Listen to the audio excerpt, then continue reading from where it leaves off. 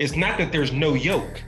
It's just that the yoke is easy. In other words, it gets lighter because the reason why you're still carrying a burden is because the picture there in Matthew 11:28 is a picture of a big ox and a little ox plowing a field. So when he says yoke, they would yoke up the ox in order to plow the field.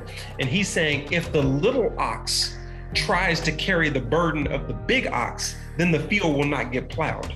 The little ox job is to let the big ox carry the burden while the big ox teaches the little ox how to plow the field. That's why it says, learn from me. Jesus wants you to learn from him. He wants you to allow him to carry the weight and the burden, but he's still using you as the vehicle to get it done in the physical.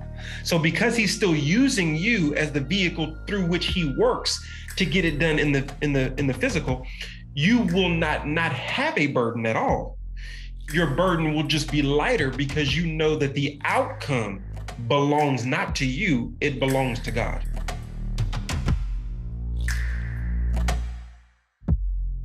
Welcome to another Reframing Ministries podcast, where I hope to provide encouragement for your soul that gives you strength for today and hope for tomorrow. My guest today is going to speak into your life like very few people have spoken into your life. He writes in his new book, Fighting Your Battles, every Christian's playbook for victory. He says everybody has some kind of battle. My dad, Tony Evans, says you're either in a battle, you are on your way to a battle, or you just came out of a battle. I've been going through some things recently, losing 7 family members to sudden death or long-term disease in less than 2 years. I've been challenged to think about what it means to fight God's way. And in my book, I would like to process with you what I have been learning about the battles that we all face. My guest, Jonathan Evans, is a graduate of Dallas Theological Seminary, hooray, and has a master's degree in Christian leadership. He is a husband, father of 5, a mentor, author, speaker, former NFL fullback, and currently the chaplain of the Dallas Cowboys and co-chaplain of the Dallas Mavericks. Way to go, Jonathan. That's an amazing. Thank you for having me. I'm glad to be here and glad to be with your company. Well, I'm telling you what, fighting your battles, that's a whole world that most of us have entered into. And like your dad said, either you're fighting one, you're in one, or you're going to be in one. Talk to me about you before you faced so many of the things that you have faced in the last few years. Who was that Jonathan versus who you are now? Well, yeah, definitely. I mean, when you think about, it's almost like Joshua, all of the successes and all of those things coming up to Jericho, and then after Jericho losing to Ai, when you have that loss, it puts you back in a humble position. It puts you in a position to recognize how much you need God and how much maybe you've been ignoring him in the past, how much you've been kind of riding the wave of his grace, riding the wave of his promises, kind of riding the waves of the good times, and then becoming a little bit more self-sufficient and lacking the dependence that's needed to really accomplish his purposes in totality. And so I think that Jonathan before now was a little bit more independent than he should have been, a little bit more thankful, definitely still doing what God has called me to do. But God is definitely more necessary now. He was always been necessary, but as far as me, bringing him into the picture the way that I needed to have him in the picture and really depending on him, the scenarios that I've gone through in my life, especially most recently, brought our family down to its knees, literally. And so that's kind of the difference is when you go through something, it builds a dependency that you didn't realize you weren't operating in before, but that you needed. Oh, sorry about that. It's all right. Someone's calling. Do you find that as you look back, you talk about being in the hotel room in California with your dad and your mom, and he tells you, Mom has cancer. That C word, nobody wants to hear. Your independent place at that time, how did you respond?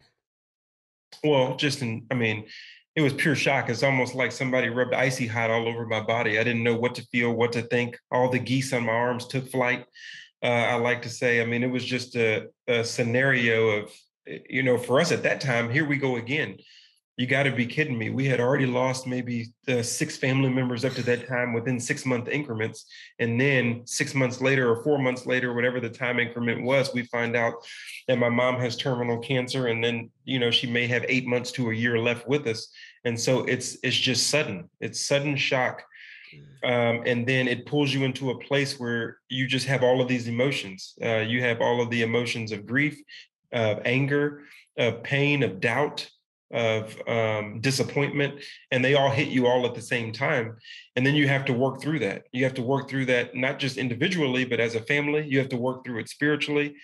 And then you have to figure out what victory really is. Because if you have a bad view of victory, it'll make you feel defeated when victory's actually been had. And I learned that through my mom's process, but also in her death. I really spent time with God, really analyzing what victory really is, because I felt like the way we prayed, we did it biblically. We were on our knees. We had people circling the house like Jericho. We had people praying all over the world. We really believe that the prayers of the righteous accomplish much, that if you pray according to his will, he will hear you, that if you pray believing, you will receive. I mean, all the scriptures, be anxious for nothing, but for prayer and supplication, make your request known, and God will give you the peace that surpasses all understanding. I mean, we went through all of that, and then to feel like it didn't work. And I was pretty angry and pretty frustrated at God that in that moment, I felt like his word wasn't reigning true. And that's when I attacked his word, is when he knocked on the door of my heart. And he says, it's because you misunderstand victory. He said, he told me as it became a dialogue, as I was battling with him, that you prayed for your mom to be healed, and I just healed her eternally. You prayed, but I didn't pray that prayer. I wanted her to be healed here. That's exactly right. That's exactly right. But he helped me to understand that you watched your mom die, and that was hard for you. But what was it like for me to watch my perfect son die so she could live? You got to go back to your training, and you got to go back to understanding what true victory is, because there's not a man on the planet, man or woman on the planet, who does not die. So this is not mutually exclusive to your mother, but there are people on the planet who do die eternally, and there are people on the planet who do live eternally, based on whether they understand and have experienced my victory. And you've experienced my victory. And so all of your prayers I have responded to. I've responded to them eternally. And I've given you what you wanted at a higher rate of return than what you were asking. It's just that you have a human mindset, and you don't have the understanding as of right now that I'm trying to give you. How many times did you come to a passage in that wrestling, in that, like, I am so angry, God? How many times did you go, oh my gosh, this is what his word says. This is what I thought it meant. Now this is what, I mean, it's like your eyes being opened. Was that over and over?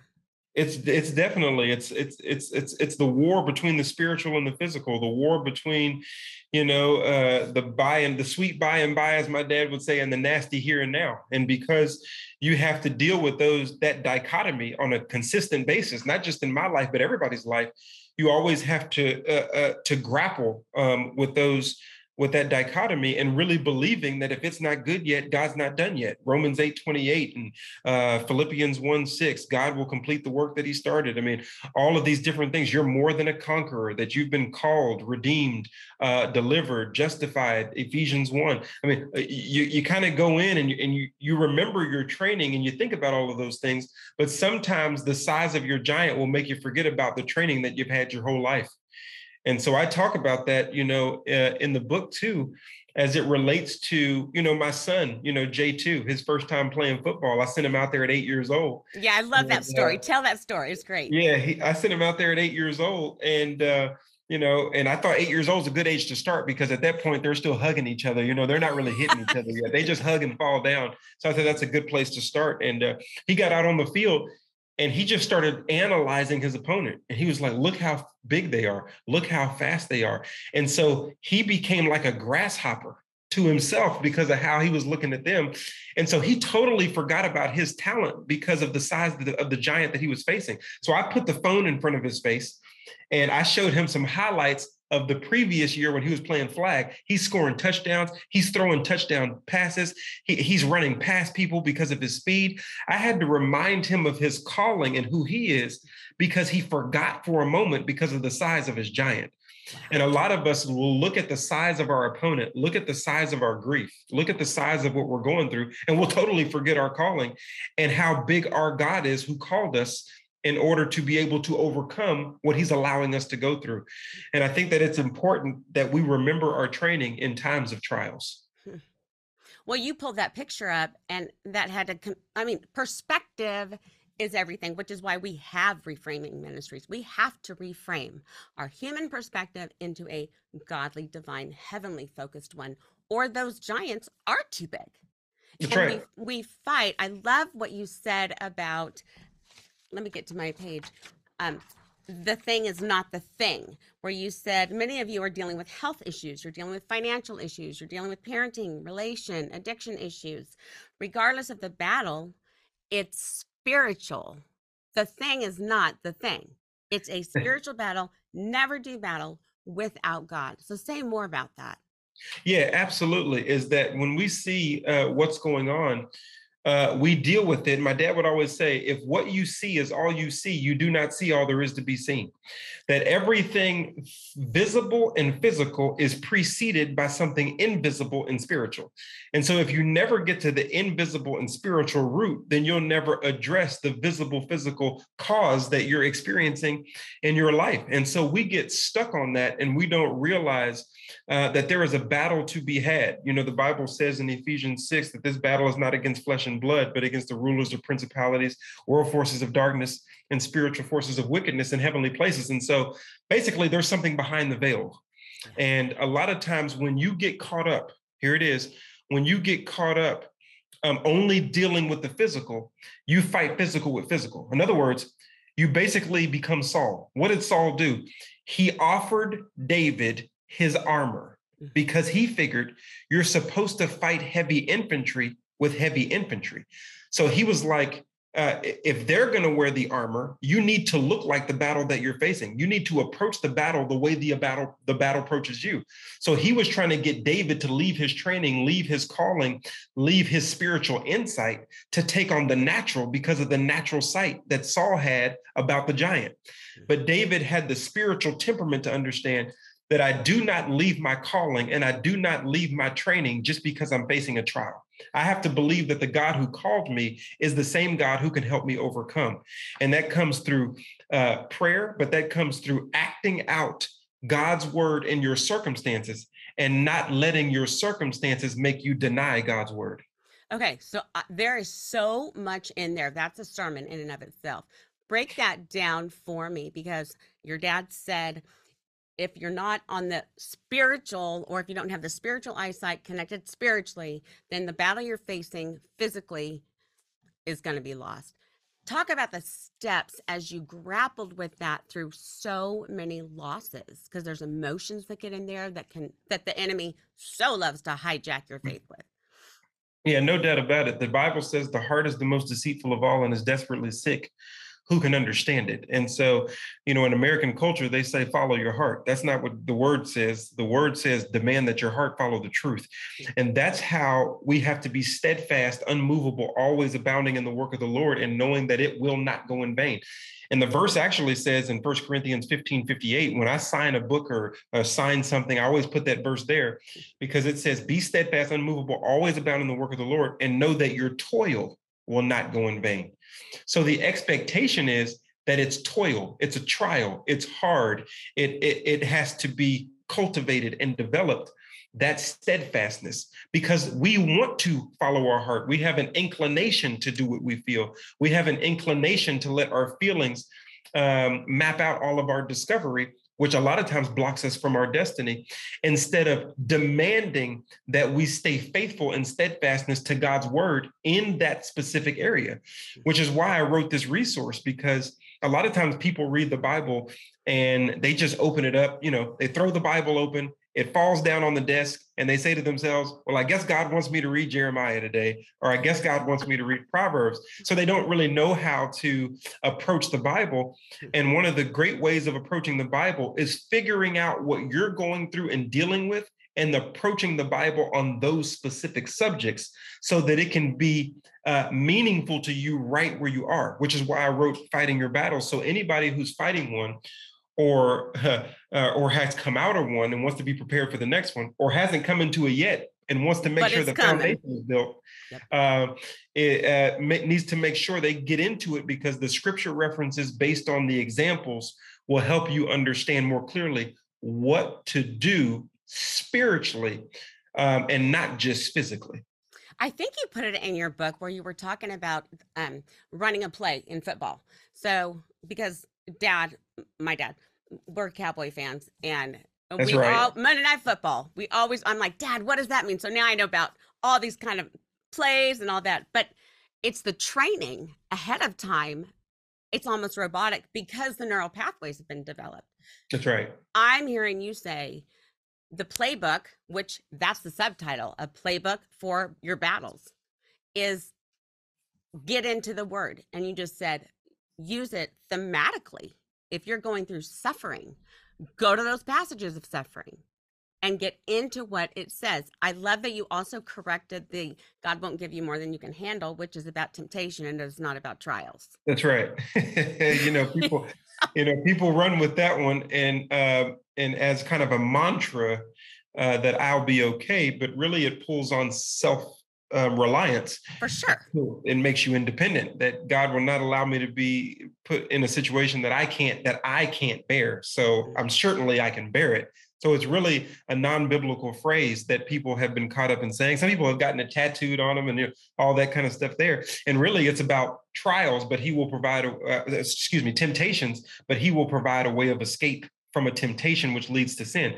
Trials don't necessarily lead to sin. They're just hard times. And certainly if you were there to ask Job, he would let you know, yeah, definitely, this was a little bit much for me. It was a little overboard. Yeah, Paul said this was too much for me to bear in Corinthians. So that's definitely not true. And we need to learn when it gets heavy, how to fight the battles. And one of the ways that I talk about it is, 2 Chronicles 20:15 says, the battle is not yours. It belongs to the Lord. What does that mean? That means that you're taking ownership of something that God wants to own. Now, he'll let you own it if you want to be the owner so that you can see what it's like to be the owner of something you shouldn't be owning. But really, he wants you to take the stewardship role of the battle that you're in, not the ownership role. And many people think stewardship is only for money, materials, how you handle your family, things of that nature. No, stewardship is also for the hard times that you go through. Stewardship is also for the trials and the battles that you face, the marriage issues, the children issues, the wayward child, the addiction issues. God wants to take ownership of that. And how do you know that you've given it to God? Number one, you will no longer be burdened by it. Matthew 11:28, come to me who are weary and heavy laden, and I will give you rest. Take my yoke upon me, because my yoke is easy, my burden is light. You will no longer be burdened by it, and you no longer are trying to manipulate the outcome of it. Whenever you have relinquished manipulation of the outcome, which then relinquishes the burden, you know that you've really handed it over to God. Now that is hard. Very hard. Because I speak to a lot of caregivers. I am myself a caregiver. And there is a weighted burden in every single day, the things that have to be done. And as I give that to the Lord, I do still feel a burden. So help us understand how to lift that off and say, this does belong to the Lord. I am serving, do as unto the Lord what I'm doing today in caring for my son. Well, yeah, no doubt about it. Well, let me make sure that I make this clear. It's not that there's no burden. Yeah. It's just that the burden is light. Yeah. It's not that there's no yoke. It's just that the yoke is easy. In other words, it gets lighter because the reason why you're still carrying a burden is because the picture there in Matthew 11:28 is a picture of a big ox and a little ox plowing a field. So when he says yoke, they would yoke up the ox in order to plow the field. And he's saying if the little ox tries to carry the burden of the big ox, then the field will not get plowed. The little ox job is to let the big ox carry the burden while the big ox teaches the little ox how to plow the field. That's why it says, learn from me. Jesus wants you to learn from him. He wants you to allow him to carry the weight and the burden, but he's still using you as the vehicle to get it done in the physical. So because he's still using you as the vehicle through which he works to get it done in the physical, you will not have a burden at all. Your burden will just be lighter because you know that the outcome belongs not to you, it belongs to God. And when you give him ownership of the outcome, when you give him ownership of the outcome of the marriage, the outcome of the wayward child, the outcome of the situation, the outcome of what's going to happen at the job, the outcome of whether the business survives or not, Lord, you do it. This is your business. This is your marriage. That is your child. It does not belong to me. I am not the owner of it. So you get to decide, use me as the vehicle, and I'll go with whatever direction you choose. Oh, that is so good, John. And I think about your words where you and your wife went through 4 miscarriages. And you talk about in the book about being on your knees saying, we got to have more faith. It's running out, God. You with us? And so those children were losses in y'all's life. Right. And yet, how did you and your wife process that together? Because that's so common. Yeah, absolutely. And we didn't even know it was common until we started having them. Right. And that's one of the things is that the enemy will make you believe you're the only one, so then you get backed into a corner of this is only happening to me. And it sinks you even deeper into despair because you feel like no one understands and no one. But then when we found out, it's a very common thing. It's not that it makes it better, but you realize at least you're not alone. And there's people that you can talk to and confide in. But what can you do? I mean, here's a burden. If you try to carry it, it'll take you out. That will. You're not even allowed to have control in that area. And we did what we could. We met with doctors. I remember I think a couple of children that we have now, Kanika was put on progesterone to try to help her hormonal levels hold the baby and all of those different things. So we did what we could, but we relinquished control. We said, Lord, your word says, be fruitful and multiply. We want to be obedient to your word, Lord. So we need you to help us. We've had 4 miscarriages. We want to have more children because we had 2 children, then we had 4 miscarriages. Oh my God. So it was kind of like, it's kind of like it works. We've got 2. That's right. That's right. Well, here's the thing is you start having success and then you lose dependence. And so we had 2 children. And so we just decided, okay, now it's time to have another child again. Like it's our decision. You know what I mean? We started moving without God. We do not purposefully, but we're not thinking about it because we've had success. Okay, now it's time to have another kid. We've got that 2-year gap. Let's go ahead and go for that. So we're just planning away. And then God put us back in the position by allowing those miscarriages to say, oh, wait a minute. This is a God thing. Having a baby is a miraculous event.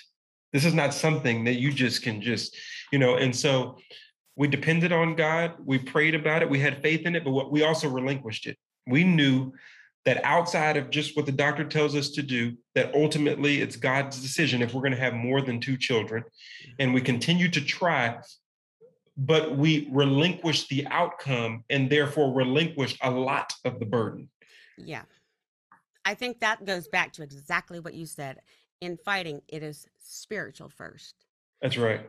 And as you said, the previous Jonathan was more self-dependent and self-reliant because you're capable. And as my dad says, when you're good looking and capable, watch out. Because that's right. It'll get ahead of you and you won't even know it. And then bam, something that's like right. 4 miscarriages and you're going, oh, Lord, something's got to change. And I love how you highlight the transformation process, because I do remember watching my dad and your dad sit next to each other at your mom's funeral, and your talk was so authentic, Jonathan. Thank you for that, for being so real. going back to that point, you've wrestled a lot with God. And I know there's a lot of people listening right now who are wrestling and who are angry. Speak into that space because you have been right there. Yeah, well, I want them to know that it's okay. God can handle it. The Bible says to come before him with an unveiled face. In other words, don't hide because you can't hide from it anyway. And he wants to know the nuances of how you feel. And a lot of people will think to themselves, well, why should I even have to pray? God knows everything. He should just come through. No, he wants to hear from you. It's like a mother knows that she'll go pick the baby up when the baby cries, but she doesn't go pick the baby up until the baby cries. And so it's not until we cry out and until God hears from us that he'll make certain decisions in certain timing, which he's proved to do in his word. And so I think that the grappling with God is when we really get the higher experience of the dialogue of prayer and not the monologue of prayer. Most of our prayer life is a monologue and not a dialogue. Because when you're not down in the dumps far enough, you don't grapple long enough to be able to hear God communicate to you through his word and through his spirit and how he leads you and guides you.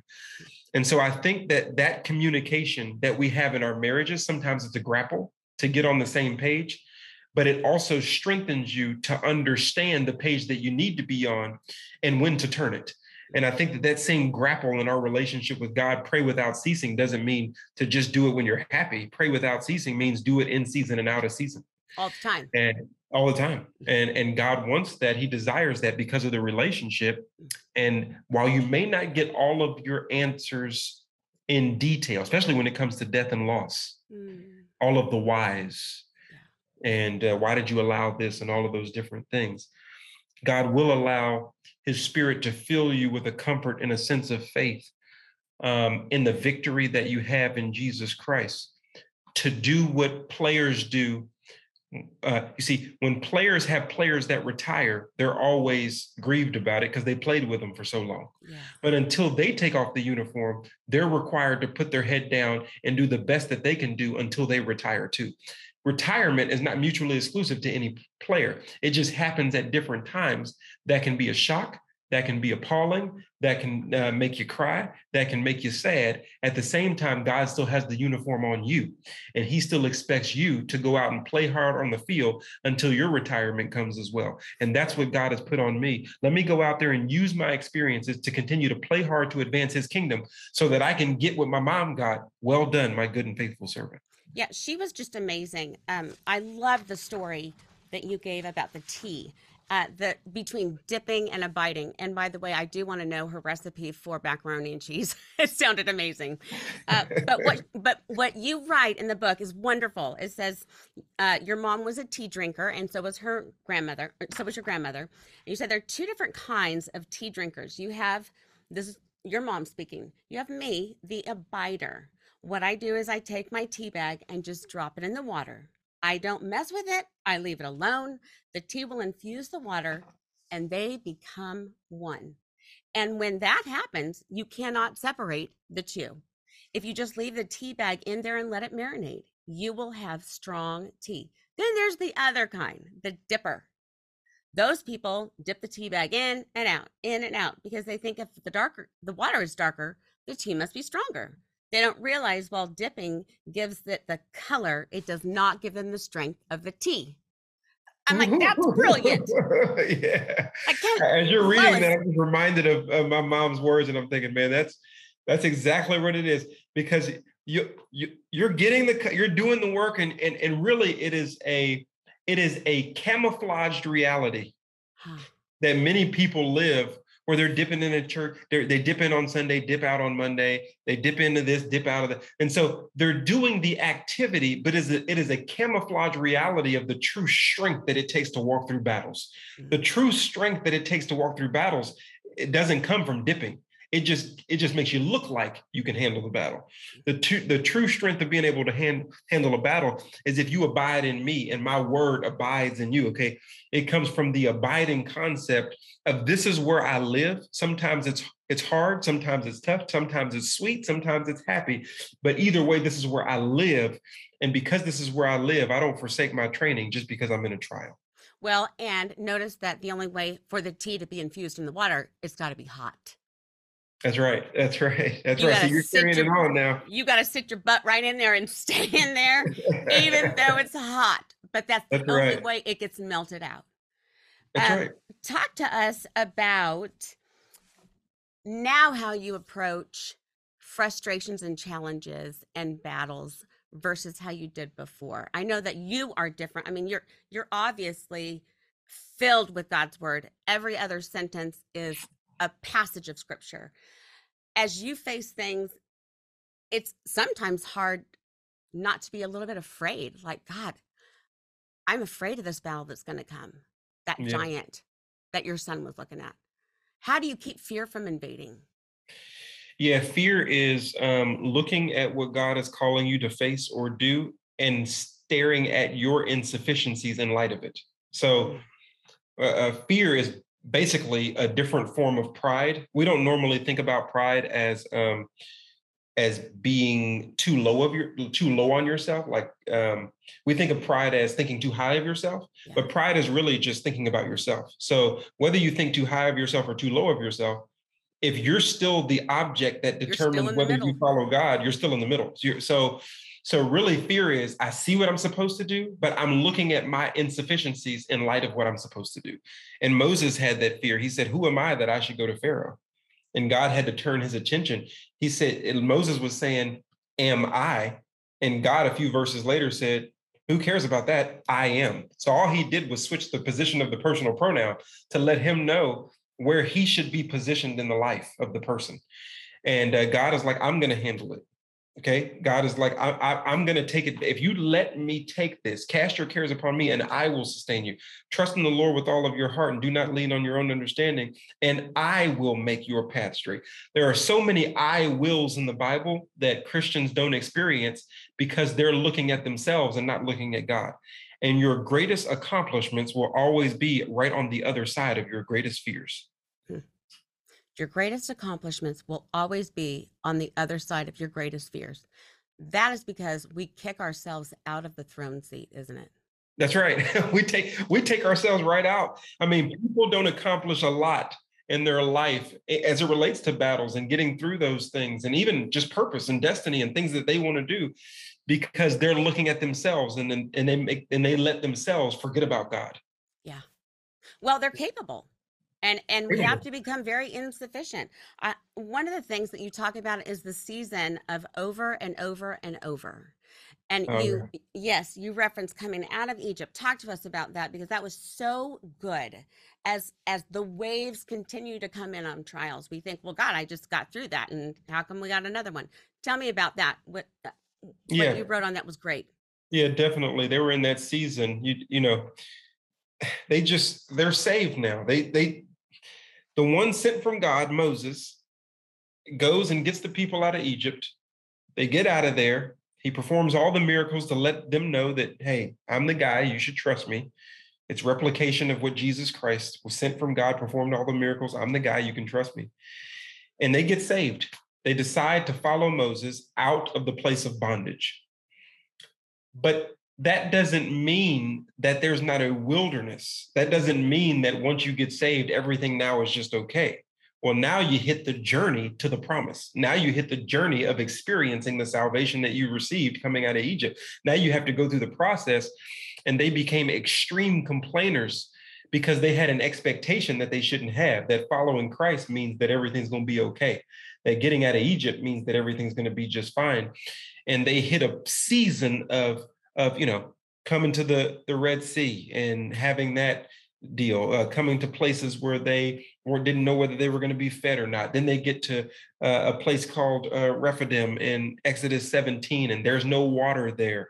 And they wanted to stone Moses because there's no water there. And as soon as the water came and all the people drank, then it says Amalek came to fight against Israel at Rephidim. And so now they went from dehydrated to getting hydrated to now having to fight. And not only fight, they had to fight against Amalek.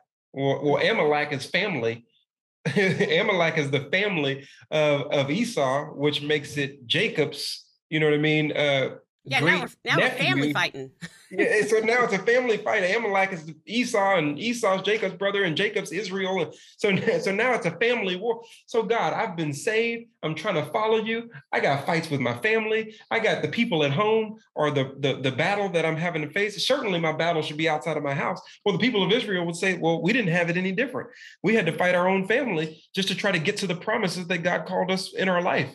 And so they had one thing after another that was happening to them on their journey.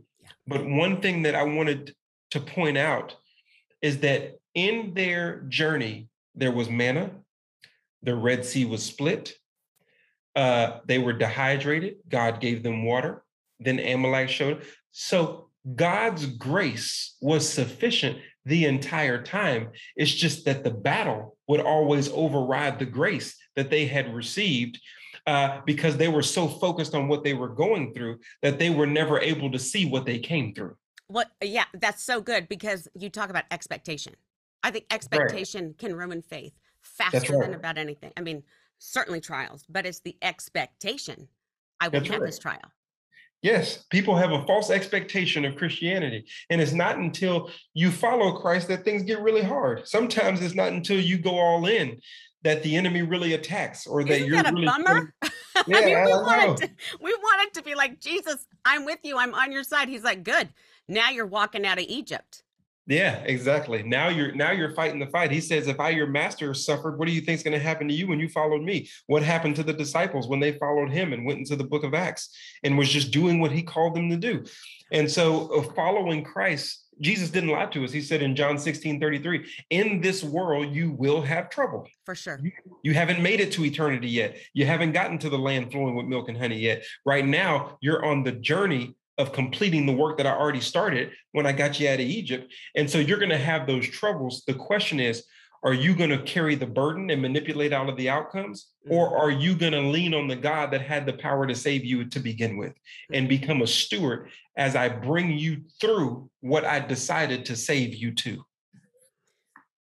Sometimes it is so hard because you're so thirsty. I'm thinking of Elijah, how God led him to the river Cherith, that dried up, fed him by the raven. That was the filthiest bird. I'm like, God, that's amazing. I would think you would like provide a buffet. But he was preparing him for moving forward in King Ahab, who would have wanted to go against him. So you're talking about spiritual training. It's like physical weightlifting. If you're going to play the game, you got to build the muscle. And this is a tough game. And if people don't realize that life is a tough game, and the way that you get through it is by allowing what God, see, my mom would always tell me, your greatest ministry will always come out of your greatest misery. God doesn't say that again. She said, your greatest ministry will always come right out of your greatest misery. So you have to understand that your misery is the training, the producing perseverance, the book of James says, in order to handle the ministry that God is calling you to. I remember Joseph, he was in a pit, and it says that the pit was empty without any water in it. So it gives you the details of his pit. It doesn't just tell you he was in a bad place. It tells you he was in an empty place where there was no food, no water, nothing regular that can supply his needs. Well, when he got to the palace, what did Pharaoh put him over? Pharaoh put him over a famine. But God let him experience a famine so that he would know what it feels like when he ministers in a famine. See, God always connects the dots of your battles so that you're appropriate for ministry. And then we serve a great high priest who can sympathize with our weaknesses. He can sympathize because he experienced the valley himself. People don't realize that Jesus is not asking us to do anything that he himself has not already done. From the day he was born, they tried to kill him. In his own hometown, they tried to throw him off of a cliff. The Pharisees tried to stone him. His own people rejected him. The person close to him betrayed him. His whole life was trauma. His whole life just was awful. Exactly. His whole life, people looking at the miracles and all that, and he still wasn't accepted. Yeah. And so his whole life was trauma. And he hit a valley. He said, Lord, if there's any other way, let this cup pass from me. He had times of emotionalism. He cried over the death of Lazarus. He had times where you see him in his personhood really grapple with where he was called to go and the battle he was called to fight. And then Philippians 2 says, for this reason, God highly exalted him. See, so people want to get exalted, but they don't realize that there's always a pit prior to that exaltation. Yeah, they don't realize that the pit has to come before the promises arrive, before That's God right. is fulfilling it. Because, like you said, Joseph had to know what famine was like, and he did. That's Because right. that's empathy is critical when we are walking in community together. I love the point where you say, in obedience in the valley is tough, and you need three things: the power of heaven, the power of community, power of spiritual perspective. Talk to me about each of those. Yes. And so grasping the power of heaven. Well, that has to do with, in the beginning was the Word was with God, the Word was God, the Word became flesh and dwelt among us. And so grasping his word and realizing that in our flesh, that there is still a connection of grasping the word, which is the sword. It is the only offensive weapon that we have to fight. And so that if you don't have a handle of that sword, then how do you fight when there's so many swords coming against you? And so you want to grasp heaven. You also want to grasp community. You see, a lot of people don't realize that this is a team game. You got the enemy coming at you with all of his goons, and here you are sitting over here in a corner by yourself. And the enemy it's like blood in the water to a shark. When he sees somebody sitting in their depression, going through something, sitting in their depression and their anxiety, and doing it alone, he knows he can attack your heart and attack your emotions and get you to do what he purposed for Job to do: deny God. That was the purpose, is for him to fall away from the faith. And that's the way the enemy wants you to attack. The Bible says the brother is born for a time of adversity. The Bible says iron sharpens iron. The Bible says in Galatians 6:1, bear one another's burdens, fulfilling the law of Christ and loving one another. And so you were never meant to walk this thing alone, but to be lifted up. Moses said, I'll go to the top of the mountain, but I have to go to the top of the mountain with Aaron and Hur. I need somebody there to lift up my hands when the spiritual perspective gets heavy. Because it's hard to be spiritual when you're facing so much physically. It's hard to be spiritual when you're tired. It's hard to be spiritual when your spouse is fighting you. It's hard to be spiritual with a wayward child who's wayward but still wants stuff from you. It's hard to be pay my bills while I go get all these tickets. Exactly. So it's hard to maintain the spiritual perspective, but the spiritual perspective is maintained with community and a touch from heaven. In other words, dependency on God's word with community helps hold up your hands when you're fighting a battle. Yeah. And that, Jonathan, what were some of your most fortifying community experiences? Yeah, I think that's a great question. One of the things that I have in this book is I have QR codes throughout the book. I love that. Yes. It's after every 3 chapters. It's wonderful.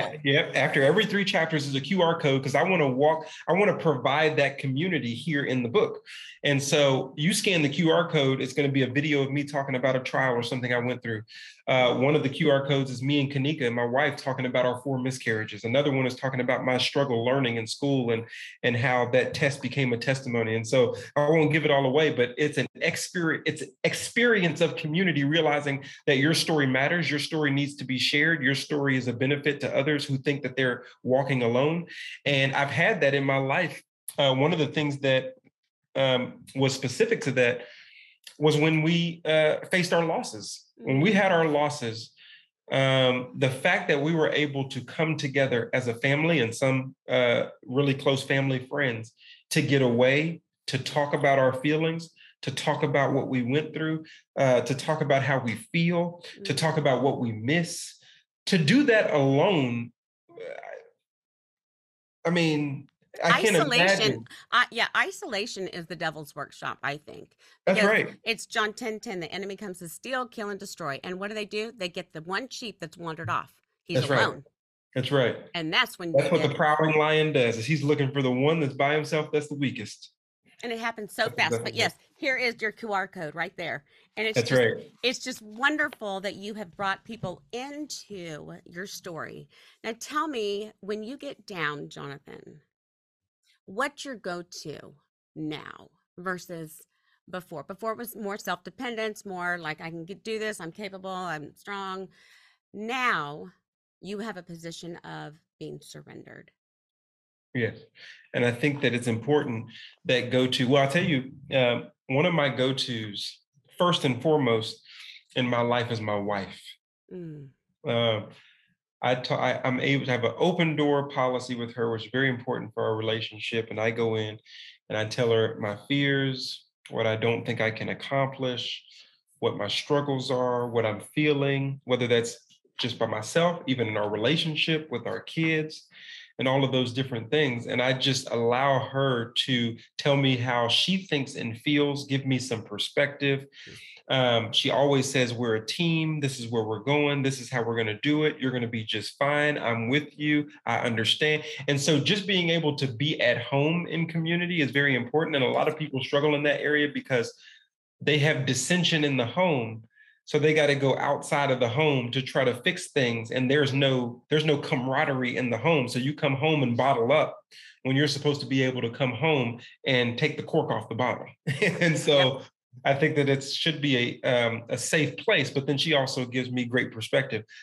If you can't name who your community is, it's because you don't have them.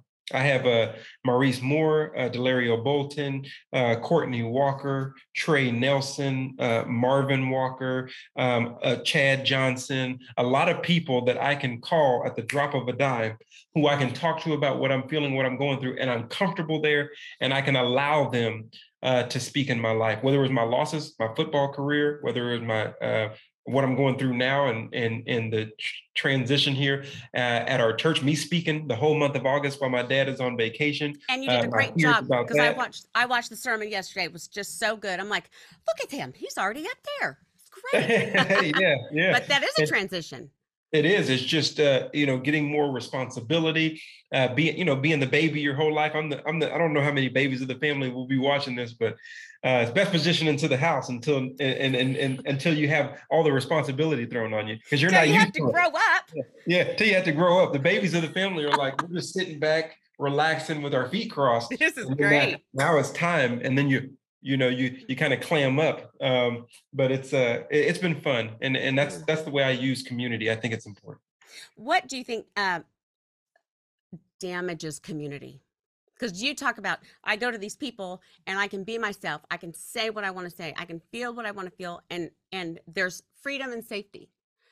That's rare, though, especially in the church. Yeah, it's hard to find, and it's something, first of all, that I went after. I didn't just passively wait.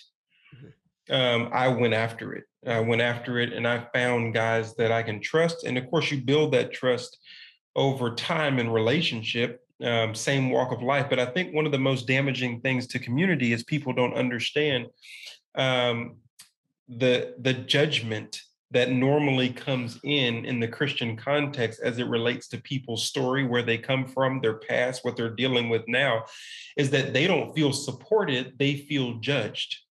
They feel like this is not a safe place. And then once you feel judged in a place where everybody needed to be in the hospital, exactly, how are you going to feel bad about being sick in a place everybody's sick? Everybody at some point had to come to the doctor to figure out how to get well. Yeah. And you come in sick and they're looking at you like you shouldn't be in here. If a person is out of shape and they come into a gym and all of the people in the gym look at them like, why are you in here? That doesn't make sense. That's what the gym is for. If a person comes into a hospital and we've spent all this time cleaning the hospital, going through our religious activities to make sure we spray the windows and disinfect everything, and then someone sick comes into the hospital and we look at them like, you're going to mess up all the things that we've achieved, we forgot the point. And that's what the church does. A lot of times we get so caught up in all the things that we've achieved and cleaning everything and making everything look clean as a whistle that we look crazy at the people who come in who are sick And we forget, oh, this is actually a hospital. It's not just about the traditions and religiosity that we put around it. And I think until we get to a place where we realize who we are, what we're called to do, then true community in this day and time is going to be hard to find. Yeah, and I think that pride word gets in there because that's like for me with a son with disabilities, we're never normal. And so he may look and appear that way, but what it reveals to me is we are all that way. We are all not functioning as God created us to function. That's We're right. all on this side of heaven, incapable of understanding the truths of God's word and his passage and hope that he provides. And when we embrace that, then there's humility. Right. No doubt about it. There's humility and just recognizing that all of this is the story of redemption. And so the entire Bible, recognizing that the fall of Adam and Eve means everything's turned upside down. It's why we experience what we experience, the trauma in our marriages, with our children, the upside downness in our culture, until it's restored again in the future. We're going to experience these hard times, these trials, tribulations. Things are going to be toil that were meant to be fun originally in the garden, the cultivation and all of those different things have turned upside down since the fall of Adam and Eve, because the original intent of God was taken away by Adam and Eve's decision. And one day that's going to be restored in the end. Until then, we're in a journey. And as a part of God's armies, we have to be prepared. We have to be prepared. And we can't think that when we accept Christ, that we're supposed to just head back into the garden. It doesn't work like that. No, I so wish it did, but it does not. You are walking out of Egypt and you're in the wilderness.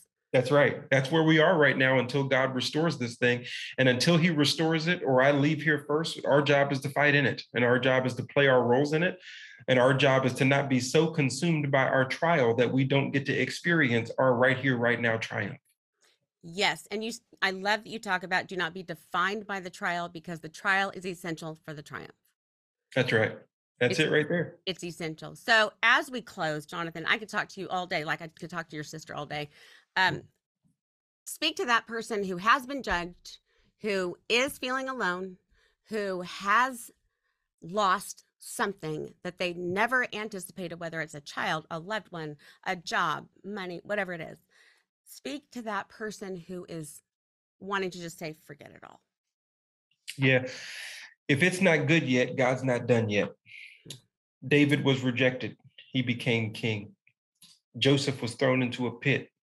He was second in command in the palace. Ruth was destitute. Now she's in the lineage of Jesus Christ.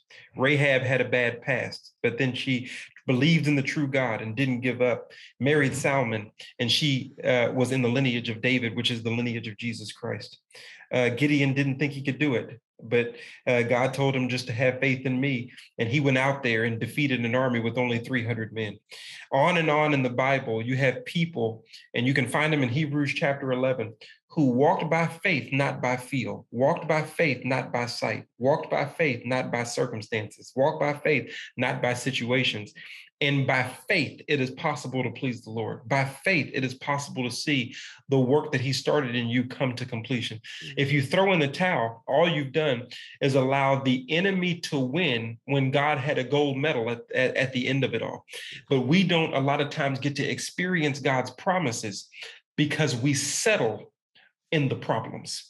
We settle with giving up. We settle with throwing in the towel. We settle with letting our heart lead the way instead of letting the truth lead the way.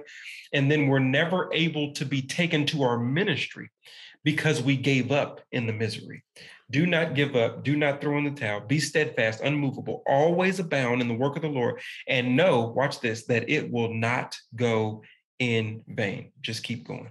Oh, amen. Jonathan, this is so good. Where can people find you? I mean, it's not hard, but go ahead and tell us where to find you. Yeah, Jonathan Blake Evans. My middle name is Blake. You use those to find me on my website, jonathanblakeevans.com, Jonathan Blake Evans Instagram, YouTube channel, a lot of content there, Jonathan Blake Evans. And you can find where to purchase the book on those links as well. And so it'll be definitely a great work for your life and speak to you and anybody else. And I just want to say that it's also for groups. I did a Right Now Media Bible study with it. Sure. Yeah. It's got a workbook with it. And so you can do it as groups and life groups and really have great conversations around it. It's so real. It comes out in September, doesn't it?